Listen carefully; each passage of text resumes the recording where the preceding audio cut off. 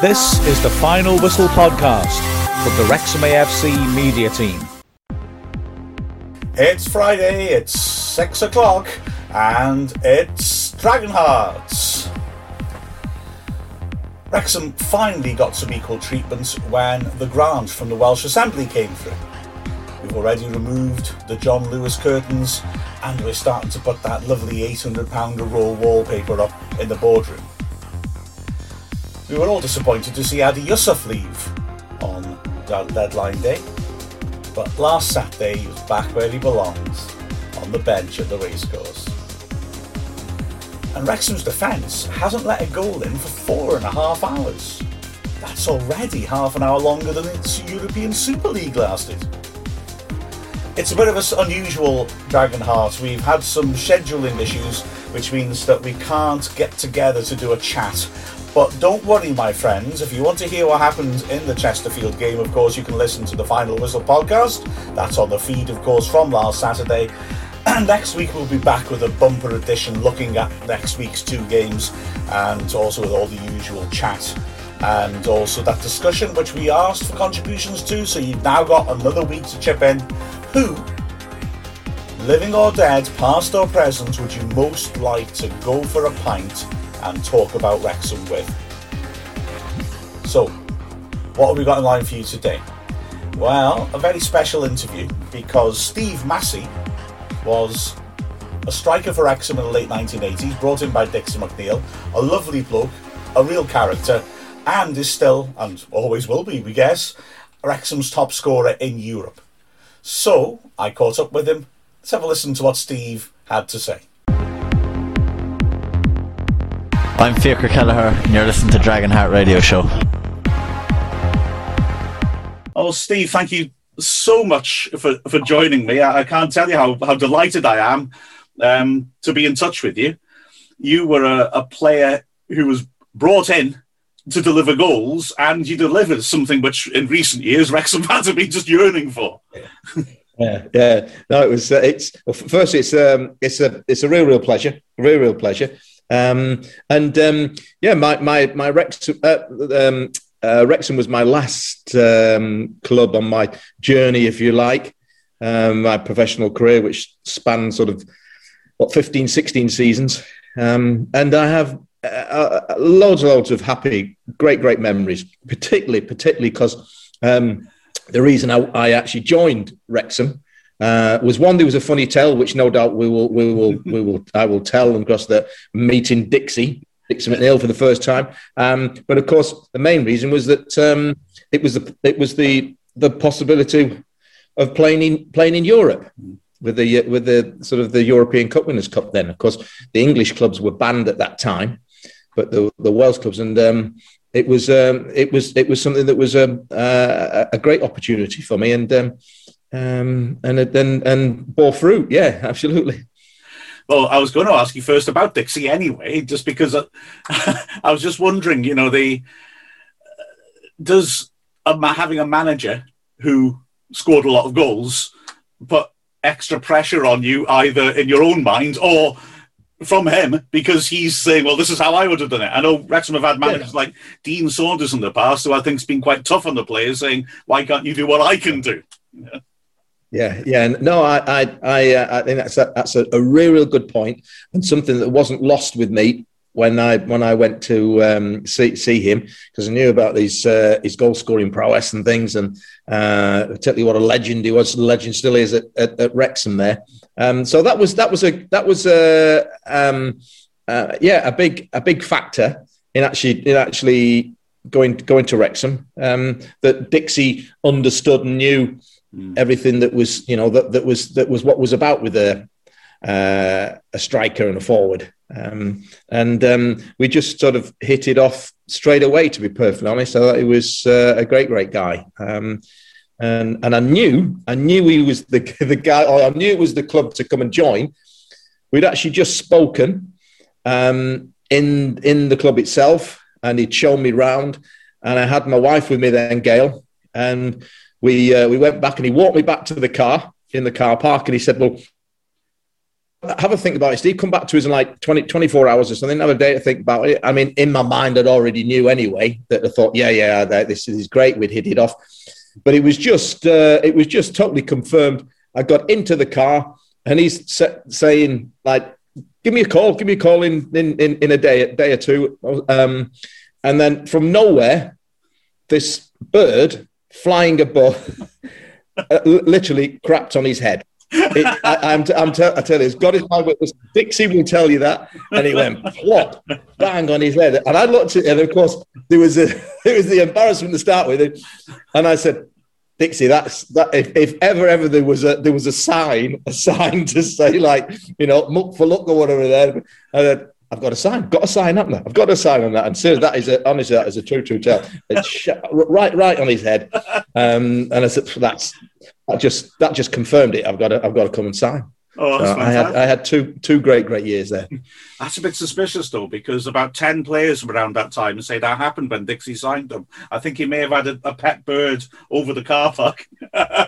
Actually, it was a good ploy. That was a good ploy, yeah. We have had good fun, actually. I've got to say, just to break off from talking about it for a second, we have had a bit of fun with birds over the last 10 years at the racecourse, birds eating the grass seed. And for a while, we had a hawk living inside the stadium. Who would be released to scare them off. And then the hawk went for whatever reason. And fans going to games when we're allowed back in might see that on the TV gantry now, on the Mold Road stand, there's actually an outline of a bird on the front of the wall, which the birds are supposed to see and be frightened of. Now, I've seen this at other grounds, but it does seem terribly hidden to Under Wrexham. So I don't know I don't think it's very effective. I remember Rushden and Diamonds used to have models of birds on the roof. Hawks to scare the birds off. And my favourite was always Kettering. Kettering Town's press box above it had a beautiful carved owl to scare off birds, which was totally covered in bird muck. Not sure if that was so effective. That might be where Dixie got the idea from. Truly, yes. Yeah. We brought in quite a few good players around your time as well. I remember it being very optimistic. The previous 2 seasons, going back to more than that, we'd struggled a bit in the league.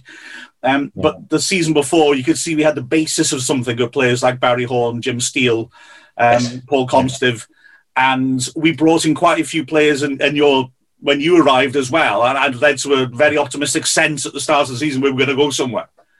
Yeah, sure. Yeah, it certainly felt like that. I mean, Joe Cook, the centre half, came in as well at the same time. Paul Emerson, he was from Derby and Grimsby, and Paul and I got on really well, and our wives got on well together.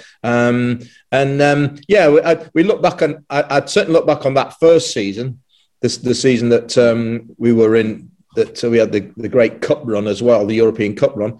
I honestly said, I've said it many times, I think we should have got promotion that season. We were well placed, well in there really, and we certainly had the quality in the squad to be able to do that. I think it was just perhaps a little bit of inconsistency in the side at the time, but certainly that squad was definitely good enough to go and get promotion. Yes.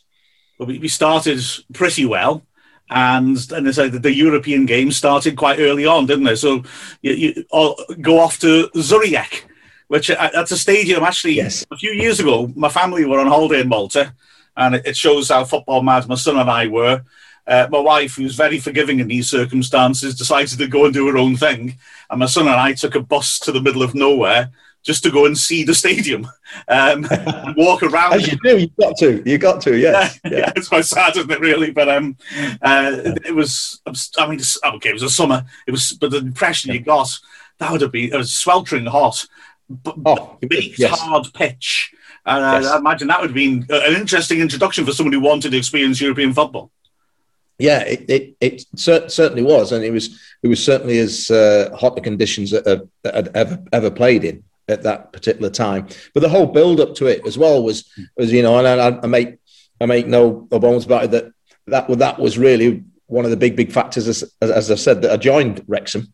on these the sort of experience these European Cup games, and that's what Dixie sold it to me as well about.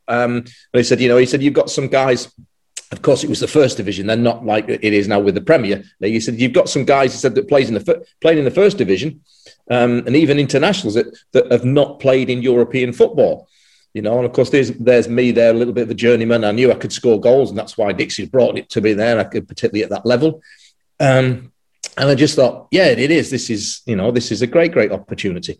But I do remember the thing about the pitch. And actually, funny enough, I hadn't actually scored. I think it was about maybe 4 or 5 games into our season that we went out to Zurich, and I hadn't actually scored. I remember Paul Comstov keep. God rest his soul. I mean, he's unfortunately passed on now, hasn't he? Again, such a young age taken. But Commie used to sort of take the mick about a little bit, and it said, "God, it could be about Easter before you'll get your first goal, Mass," something.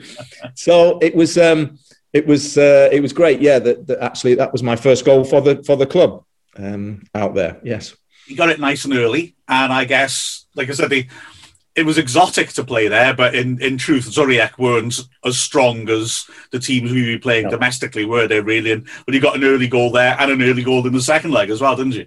Yes, I did. Yeah, but then say the whole build up to the game itself, particularly the one away.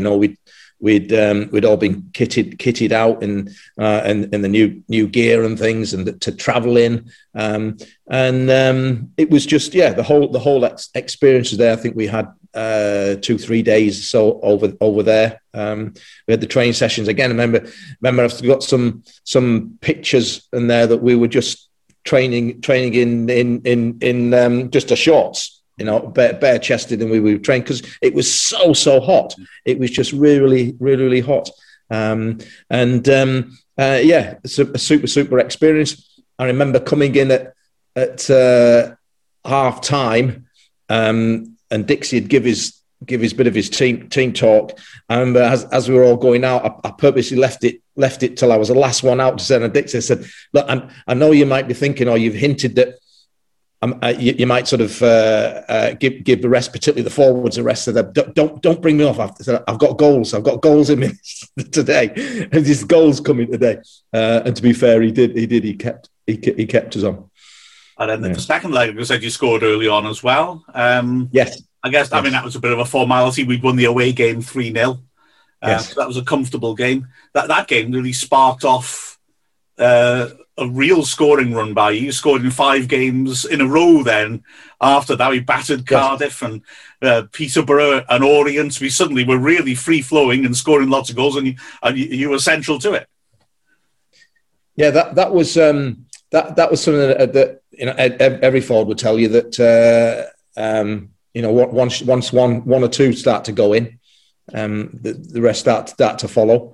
It was a particularly good period, and again justifies the fact, what I mentioned right at the start, to say that the squad was certainly good enough, and particularly that game. I remember that game really clearly well against the Cardiff one, where we really did take them to the sword, it was a good period, and lots of optimism, and particularly that's how we went into the second game, against Zaragoza. Well, yeah, just to mention as well, we'll talk about Zaragoza in a second. Cardiff, just for any listeners, just to let them luxuriate in the scoreline. Wrexham 5, Cardiff 1. Just that's how it really was. So seriously, I really remember, because I knew how much it was, meant to the North Walians.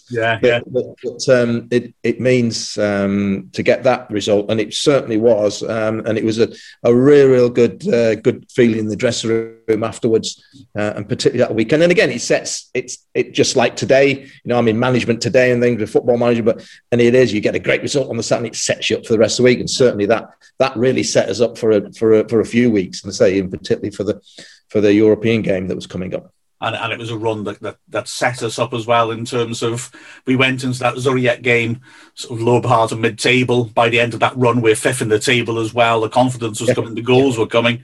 And then, as you say, we go to Spain. And goodness me, that's a very different proposition to go into Malta without wanting to sound patronising to them. I mean, Real Zaragoza won the Spanish Cup. This is a proper club with a terrific old historic stadium and a big crowd. Well, I mean, beforehand, is the mentality just you approach it like any other game, or is this awareness of? No, it was immediately. Again, the anticipation, I suppose, and the expectation had ramped up and loads of notches. Just the very fact again that when we were met at the airport for the trip with the coach, then there was outriders, which had never been part of before in my career, that we had travelled to the hotel. When we reached the hotel, we're in there, and I know a number of us thought in the lift, we got the lift up to the floor, and we're thinking, are they sure they know who we are? Do they think we're Liverpool or Man United or somebody? Because the foyer area, the reception area was just full of press people and photographers, and they were. I've never had my photograph. It must be somewhere. Some journalist photographer must have it somewhere in their memories of that. We were photographed getting into the lift, inside the lift, and we had our bags and the Wrexham kit, then with the jumpers on that we had, and they were just flash bulbs going off all the time. And again, we thought, did they realise we're Wrexham? It's not like Liverpool.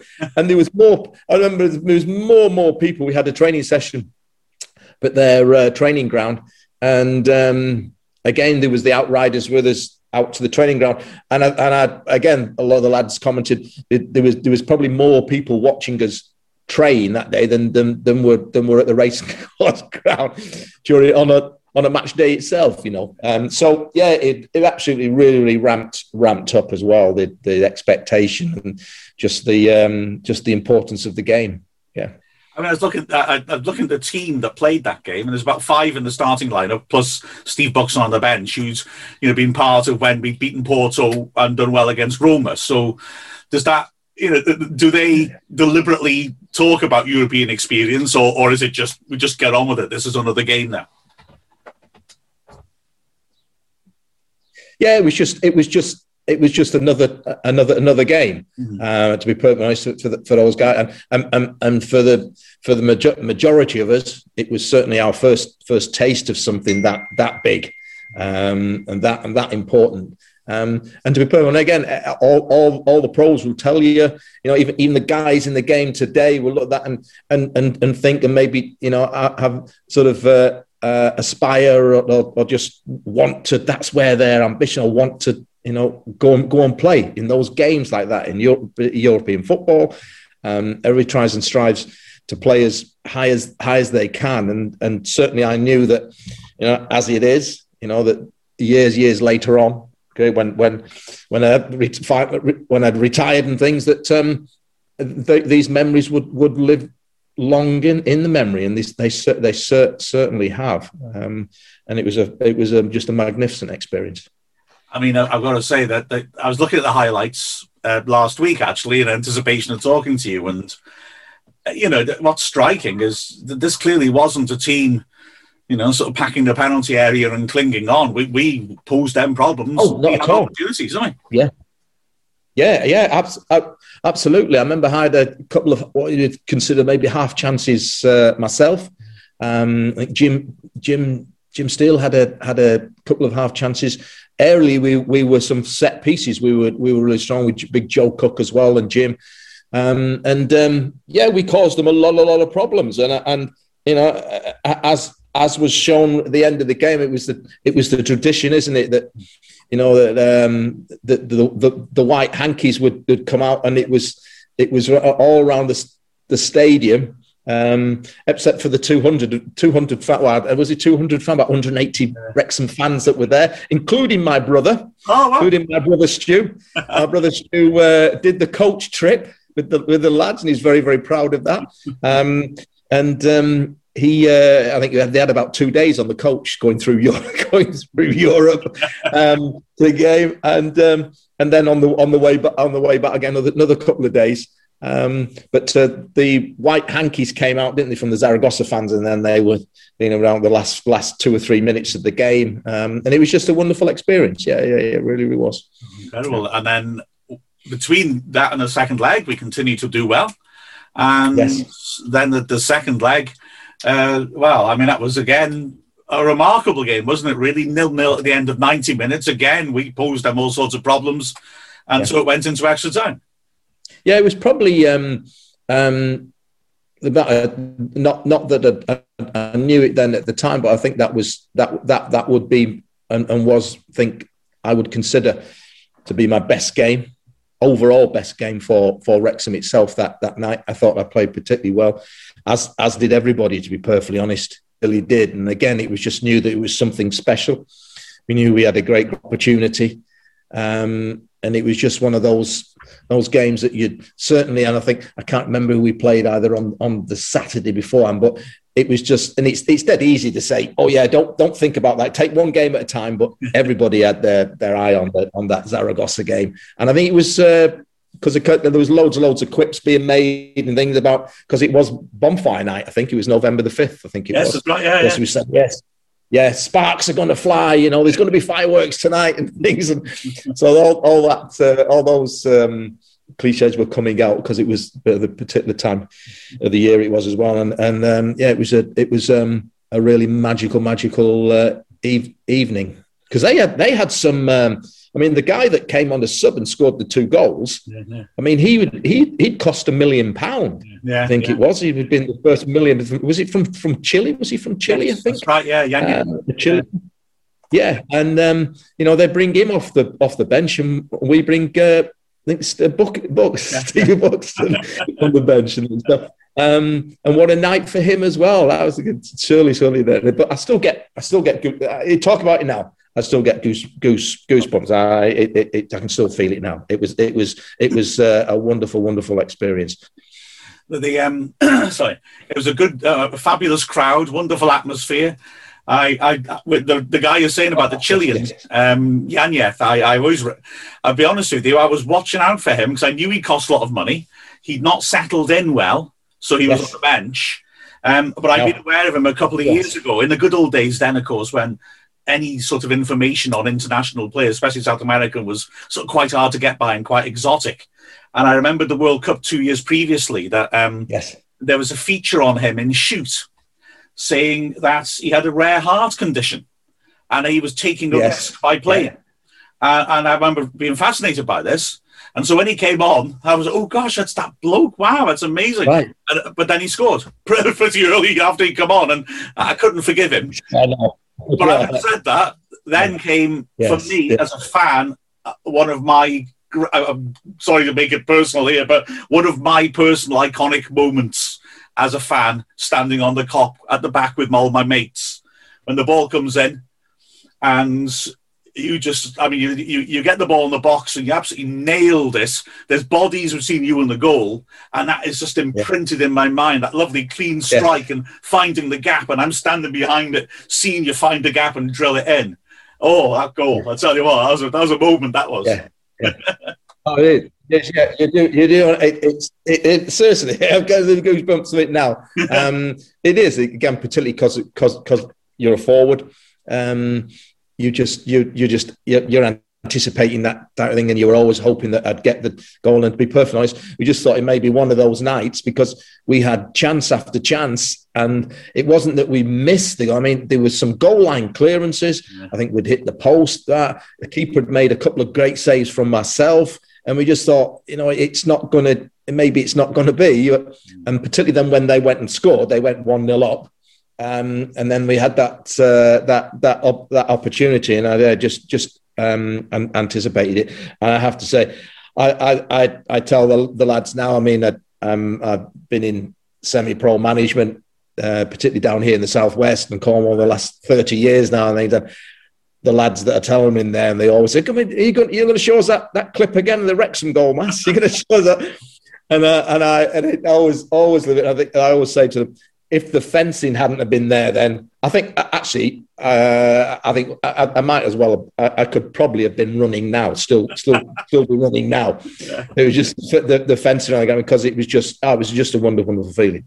And the adrenaline was still really buzzing.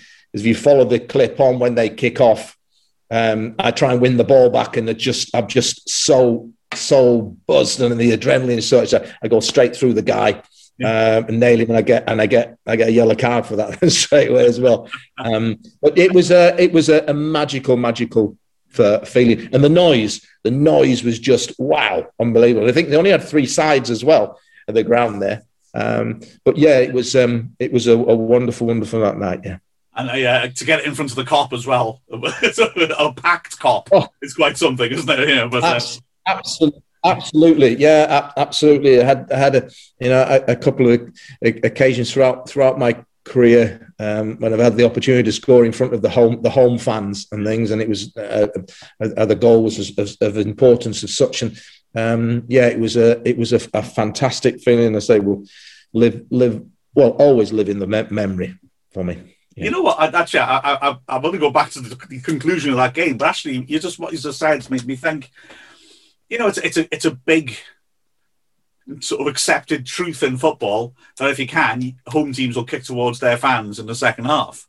Does it lift a player? I'm thinking both as a player and a manager. Do you think it does give you that extra 1%, 2%? Or yes, even now, without that, even now we have I'm here at Helston, or I've been with say down here in the southwest with Truro City, and where I am now at Helston. We have a favourite end that we will kick to, and it's just it's a psychological thing. In fact, actually, when we go away from home, that I'll always try and make out which end the home team prefer, and if we have there's a chance or an opportunity of turning that around, then I'll actually do that. I suggest that the lads that will kick against their favoured end, if you like, because it does just throw you a little bit, but certainly it's very much a psychological thing, a superstition, to be perfectly honest. You'll attack the favoured end, but it certainly was The roar I just remember, and I say, and honestly, I think it hadn't been the fencing, because they were and all the fencing around the ground then at that stage, didn't they, with the English with the Football League and things. But as I would have just kept going. I said, I'm probably still on the run now. So, I must admit as well, I always enjoyed it when you scored, you're celebrating, because it felt, you see how many contrived celebrations are. That was fair enough, but you just ran generally, and it was just great. That's right. Yeah, I remember it was just like there was a and again the lads, the young boys take the mickey sometimes here, with the was that again give us that massive celebration, yeah. We'll you look back in the kit. Sorry. Yeah, you look back in the kit and things, and then the thing is just how short those shorts were. Yeah. Unbelievable.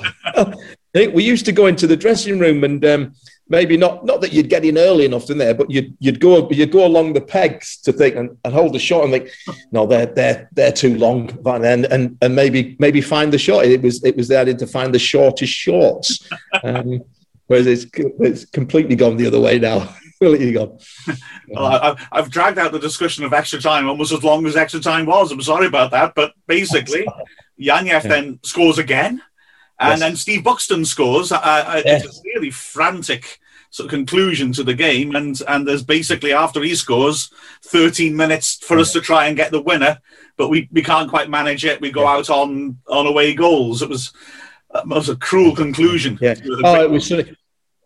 When I watched the clip back, and not so long ago, just a few weeks ago, particularly because of the lockdown situation, and I get past things through, and he said, "Oh, I've just found this one. Mass, have you seen this?" I said, "Yeah, I've seen this one a few times." Well, and I didn't realise just how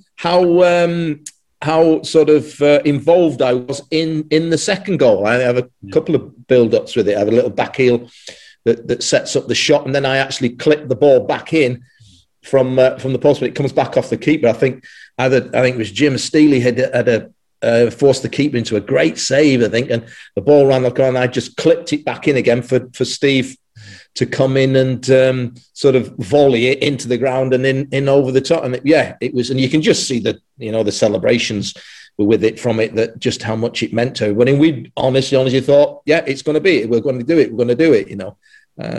But it just, unfortunately, it wasn't to be that night. You mentioned Jim Steele. I've got to ask you what it was like playing alongside him. I mean, he was always a big favourite of mine, I've got to be honest. All elbows, and I think he was an important factor in both that European run and the one 2 years earlier, because a lot of European centre-backs maybe were used to a bit more time, weren't used to a huge target man knocking him around, and something I noticed a lot in that, just a short highlight I saw of the away trip to Zaragoza, is he just wins everything.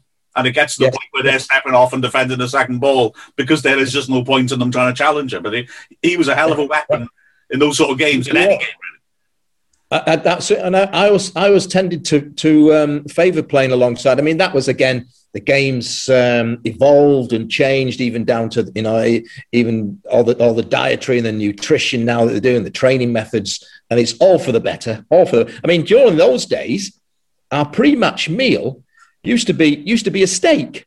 It used to be a steak 3 hours before the game. Would you believe that? No wonder I couldn't run. You got that steak. But that was I started in the mid 70s, and some of the senior players, I was there as a 17, 18-year-old one of the days at Stockport, and the pre-match meal would be dished out by the waitress or whatever were coming around, and then the senior players would take up, that's too big for you. I'm having that one. And it was that was, so the games really evolved and moved on and things. And I used to play with it used to be then a lot of all the striking partnerships, and maybe had a big guy and then a little quick guy that fed off them and things.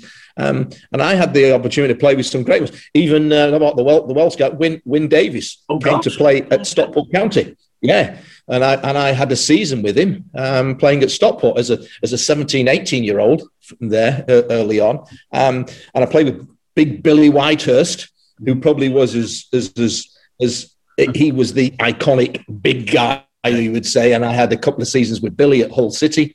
I played alongside him. But Jim was as talented, as good as anything. I don't think he got enough praise for his ability to, particularly to feed people in, and his touch was really good. He wasn't just a battering ram as such. Those big guys used to be then. But he had a football brain as well. And I enjoyed my time with Jim very much so. Yeah.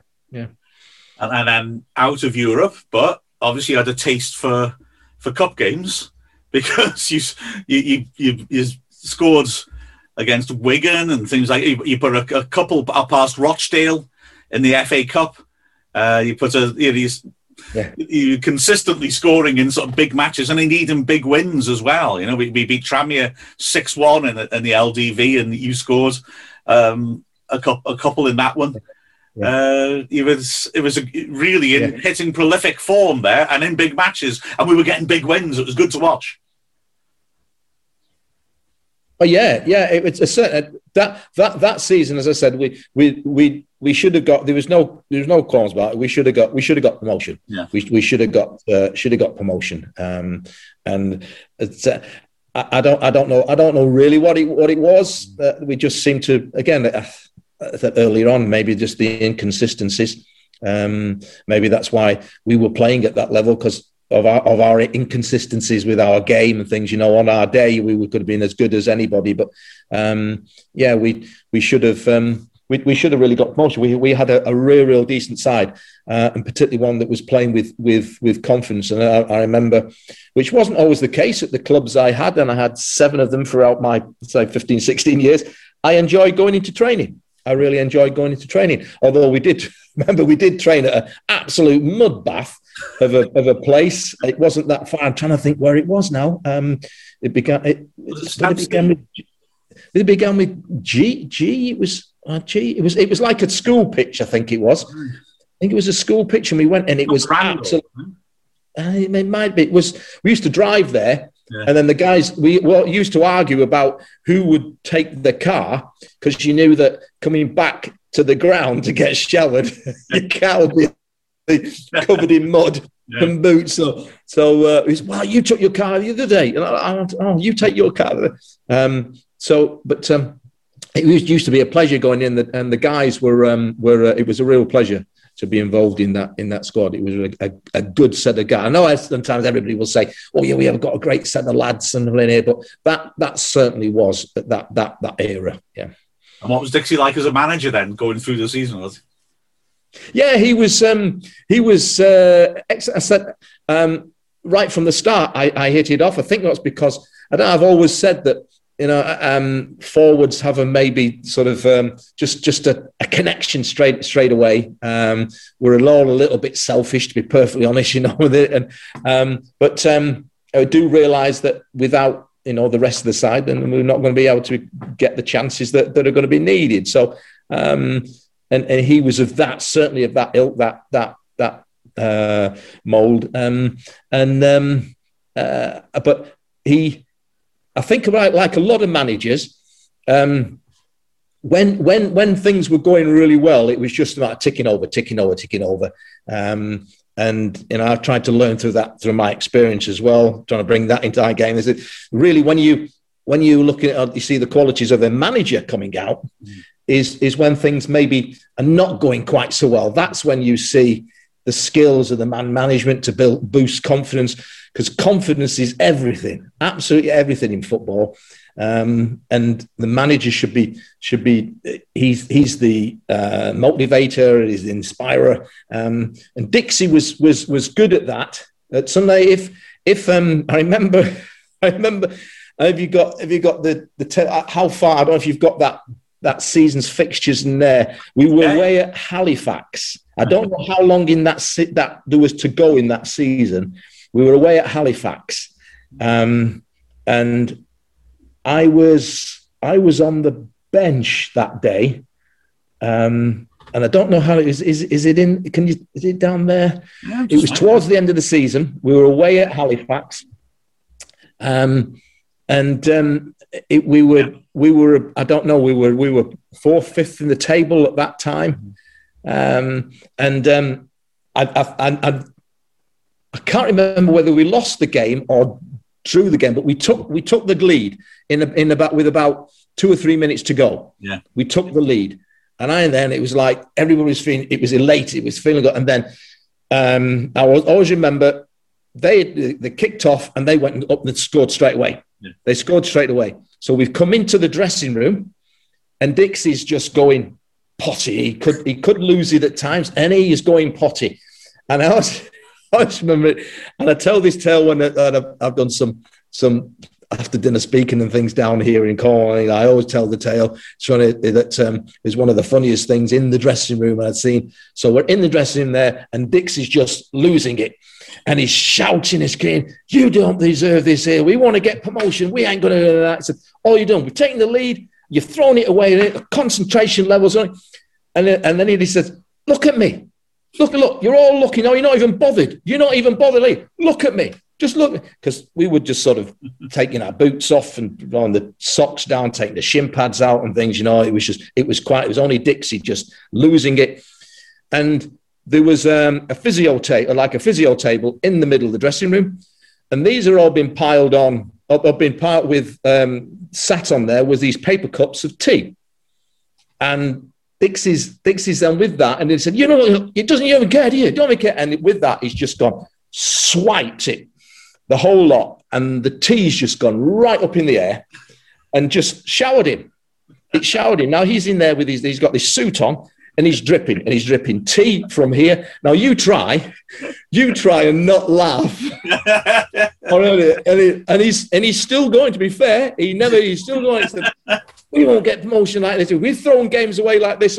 Look at me. Look at it. Don't you dare. Take this off this. The concentration levels that you had. We've got to be improved. This is just not good enough.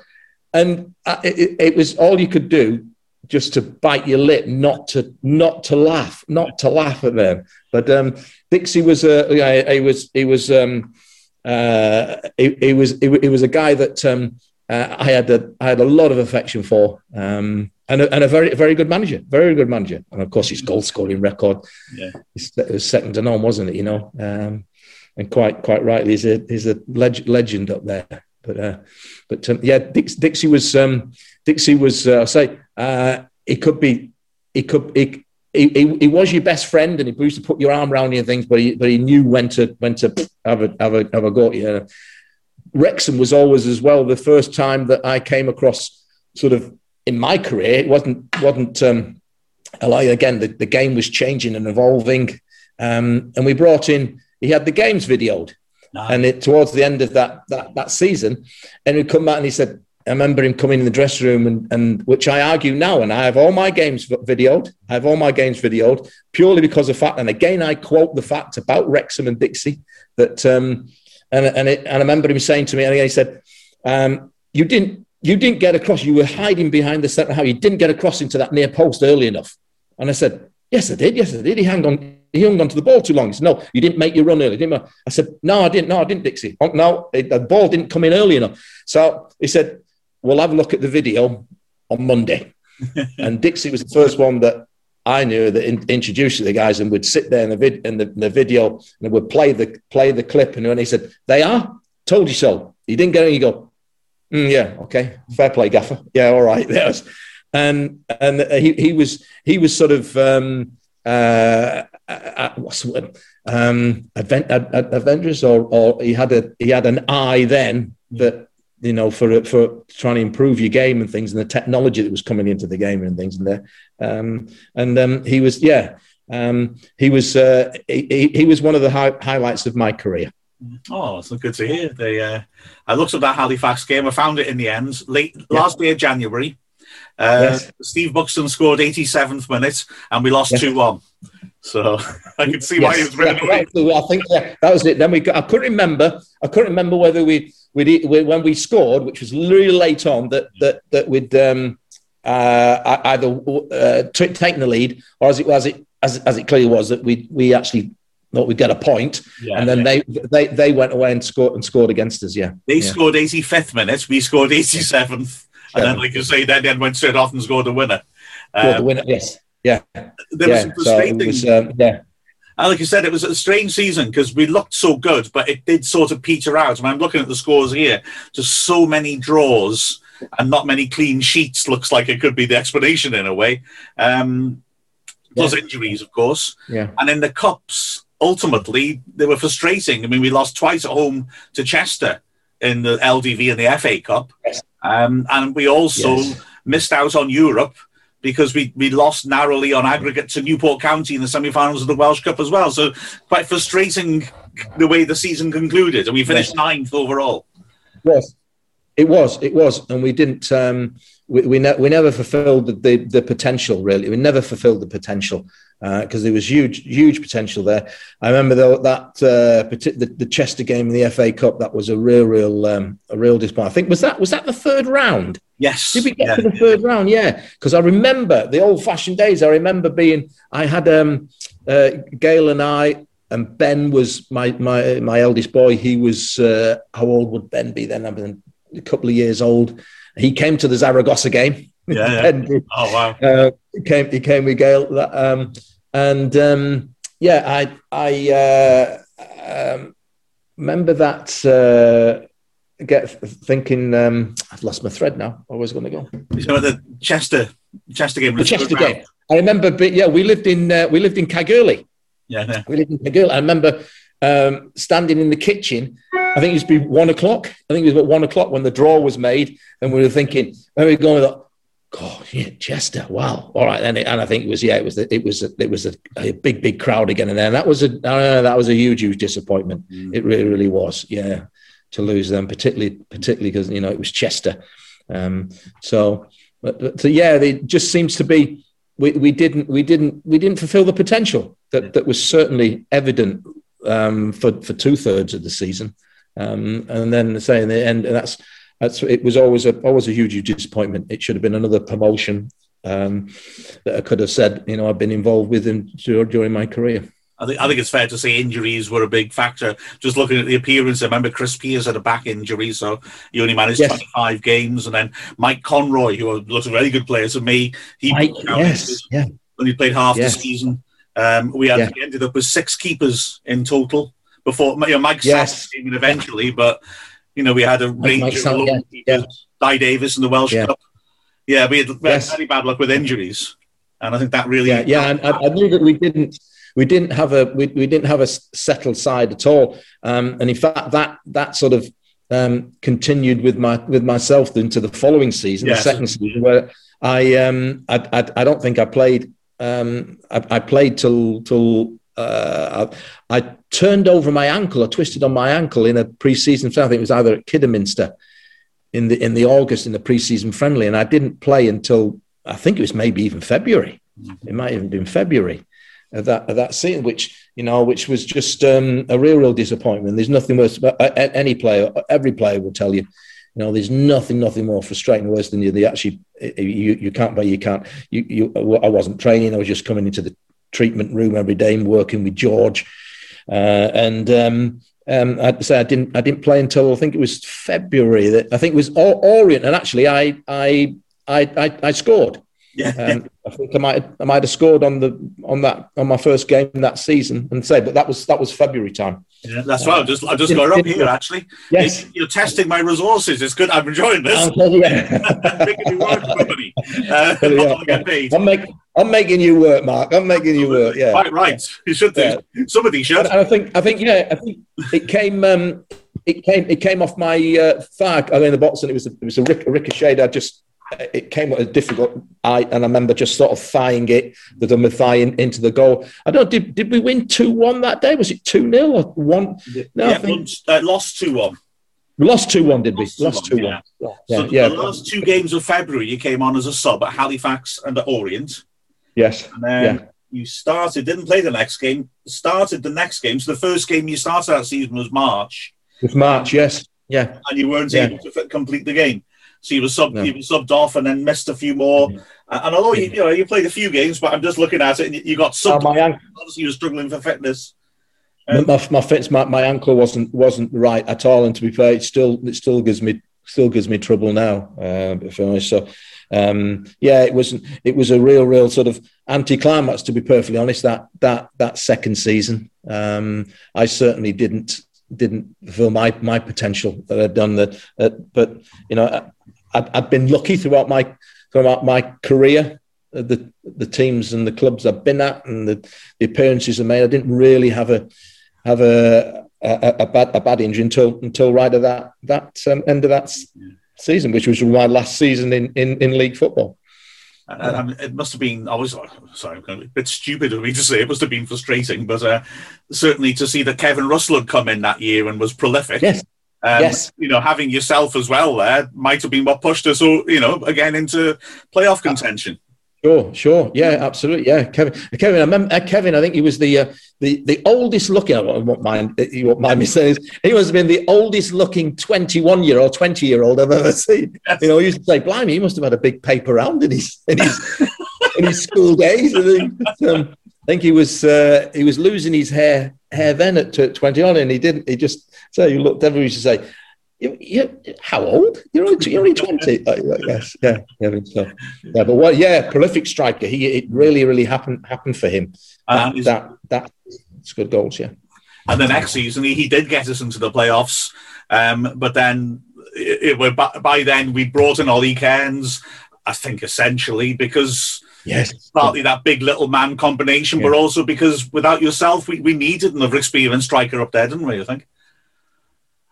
Yes, yeah. I think that again, it's always been said. I think that's why forwards will always cost you more, even today's game, and it's all relative, even down into the steps 2s and 3s that have managed that in the semi-pro game in here. It's all relevant. You have to pay the more money for the guys that will actually scoring the goals, because they win you games. They win you games. I mean, defenders and goalkeepers, they will save you points, and things, and keep you in games. But certainly forwards will win you games. If you've got some of the guys that are scoring goals, and it's no coincidence, that you got even right through the game, no matter what level or relative, it's all relative. That you've got guys that are scoring goals who they're probably playing for the teams at the top of the league. Yeah, exactly. Yeah. So sadly, you finished professionally then. You've gone on, like you said, management, mostly in the southwest. Yes. I mean, clubs like Truro, who are obviously really very ambitious clubs looking to strike forwards. Yes, it must be. I'm lucky because Wrexham are still playing. I'm doubly lucky because, as I commentate, I'm actually able to go to the home games. And I'm very conscious of how lucky I am. I mean, I find it slightly difficult to conjure with what it must feel like for you. I mean, you must be desperate to you're getting out there and doing what you love doing, and it just, there's no date where you'd be able to. There isn't. No, it's very, very, very, very, very, very frustrating, and something that I've had. Ever since I can remember, from playing at primary school, I've always been able to put my boots on, a tracksuit on, no matter what type of particular sort of era or modern version of football boots we had at the time, or training kit we had in there. I've always had the opportunity to do that, which I feel very, very privileged in. And particularly these last 12 months. Has been very, very frustrating. So much so that particularly with our Helston side, we were points clear of at the top of the league. We'd just smashed a league record, the Southwest Peninsula League record. It was 17 games, not just unbeaten, but 17 consecutive wins, and we'd actually passed that, and we were on to 26 consecutive wins. just win. The team were in great form. We were going to take up the next level with promotion. And of course, the COVID thing came. And it's just been stop-start. We haven't played. We've had one, which was in the FA Vars game. We played Fareham. That was in December, but we haven't played as a club or as a team since early November. Well, when the second lockdown came in at beginning of November, and it's really, really, really frustrating. Really, very, very frustrating at the moment. Yes, yeah. I hope you're able to get playing soon. Although obviously the level below Wrexham have just voted to stop playing, and yes, which is the level. Truro are in the Southern Premier League now at the moment in there, it is very, very, very, very frustrating. You console yourself to the fact that it's everybody's going through it. Everybody's going through the thing. So it's just when it is safe, Dave, to do so, then yes, we'll. And everybody's looking forward to that. Then we can get actually back to playing competitive football. But it would be nice. It would be nice because I see this, and probably you feel the same as well. Particularly when you go into the games and you're commentating, there is no. If anything's said that what really makes our this great game, is the fans. Yeah. And without them, it's not. Even at our level, we've had the thing that we said, you can only have 15 or 20% of your capacity in, and then the clubhouses have been closed, and it's just as I'm saying. And I will say, and I've been advocating particularly down here, is that when the football does come back, for me it can't come back unless fans, less the supporters, can come back into grounds, because they make. I remember them those nights. It just. Players feed off the fans, and it's not even the same watching the Premier League stuff on the telly, on your Sky and your BT. It's just, in fact, actually there was 4 games on yesterday, and I think I watched about 10-15 minutes of one. I had the games on and there, but I was just flitting and doing anything else. It's not the same without the supporters in there. So the fans have got to be allowed back in, and that's when. And I've said to our leagues and our club. That if we're not allowed to if we're going to have to play behind closed doors, I'd rather not play, because the fans make the game itself. It really does. And, those nights like we're talking about there, the Zaragoza nights, you think if that would been behind the closed doors, they wouldn't have been that. They would not have been that, because as again, players will tell you, we'd come in some days. I don't think we'd ever did it at Wrexham. Certainly did with the other clubs. I remember coming in at Peterborough when I was played at Peterborough one day and said, right, we're going up to, I think it was Ipswich. We're all on the coach. We're behind closed doors. We've got a game at Ipswich. And we thought, and I used to hate those behind closed doors purely because there was no atmosphere. There was no atmosphere, and particularly as a forward, you thrive off the crowd that would encourage you, bring you, and give you that buzz and that adrenaline. So that's the frustrating part. That and no doubt at all that the supporters have missed us as well coming into grounds very much. Absolutely. I mean, from our perspective, speaking to our midfielder Jay Harris, who is a proper, 110% battling midfielder. He's had 2 suspensions this season already. He'll never shirk out of a tackle. Club legend. And even talking to him, I was like Barry Horn. I thought you were talking about Barry Horn. Yeah. But I tell you what, Jay, I think a tackle between those two would be interesting. And I think Jay. What's the name? My money's on Jay. Actually, I'll be honest with you. But he even and even he said to me, "I feel 5% down on my game because I draw that power from wanting to do it for our fans, or even from hearing the barracking of other fans." And not necessarily at him, but at the Wrexham fans, and wanting to sort of represent the fans on the pitch. And for him to say that is striking, because that guy is, has very high professional standards, is as motivated as they come. To watch him, you wouldn't think it, but he feels he's under par because of it. No, I would think the majority of players, you'd have to be somebody really, really special if you just managed to lock that out and you just played on your game and you built yourself on the adrenaline and the confidence you felt. You thrive. You just thrive off the crowd and their feelings. And as you say, even if it's you're getting a bit of barracking and you're useless, you just stick the chest out again, and then you go again, yeah. But no, we've missed the fans. Yeah. Well, let's hope we can get the fans in soon. Let's hope you can get back soon to doing what you love. Steve, I can't tell you what a pleasure it's been talking to you. Mark, it has been, yes. Really. No, I thank you very much for giving me the opportunity. As you probably can tell, I've got a bit of a reputation. I go on the radio down here and the podcasts and things that we have, and even the journalists that will speak, and they said, "Can we just maybe keep it short? Because